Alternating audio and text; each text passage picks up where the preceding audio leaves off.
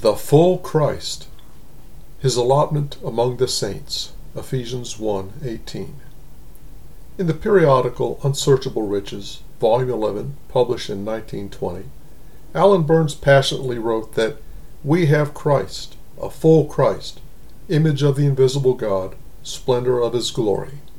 We need, the church needs, the universe needs all that God has made him to be. And all that Christ is and has is here, in Ephesians, for us in faith.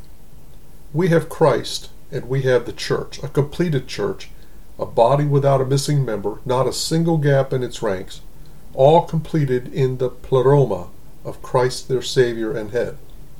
A full Christ, a completed church, and an entire creation. Grace has first come down in and through Christ to the church, then through the church into creation, and now it returns in the form of glory through the church to Christ, and through Christ to God. Theology views creation as God's speculation, which makes an eternal torture house, or else an eternal tomb, out of a portion of his universe. It would seem to be the inevitable cost of any gamble. But this verse would rather show that God's investment in creation will yield him large returns in destiny when the incense of glory beyond glory ascends from Christ, creation, and the church in the eon of the eons.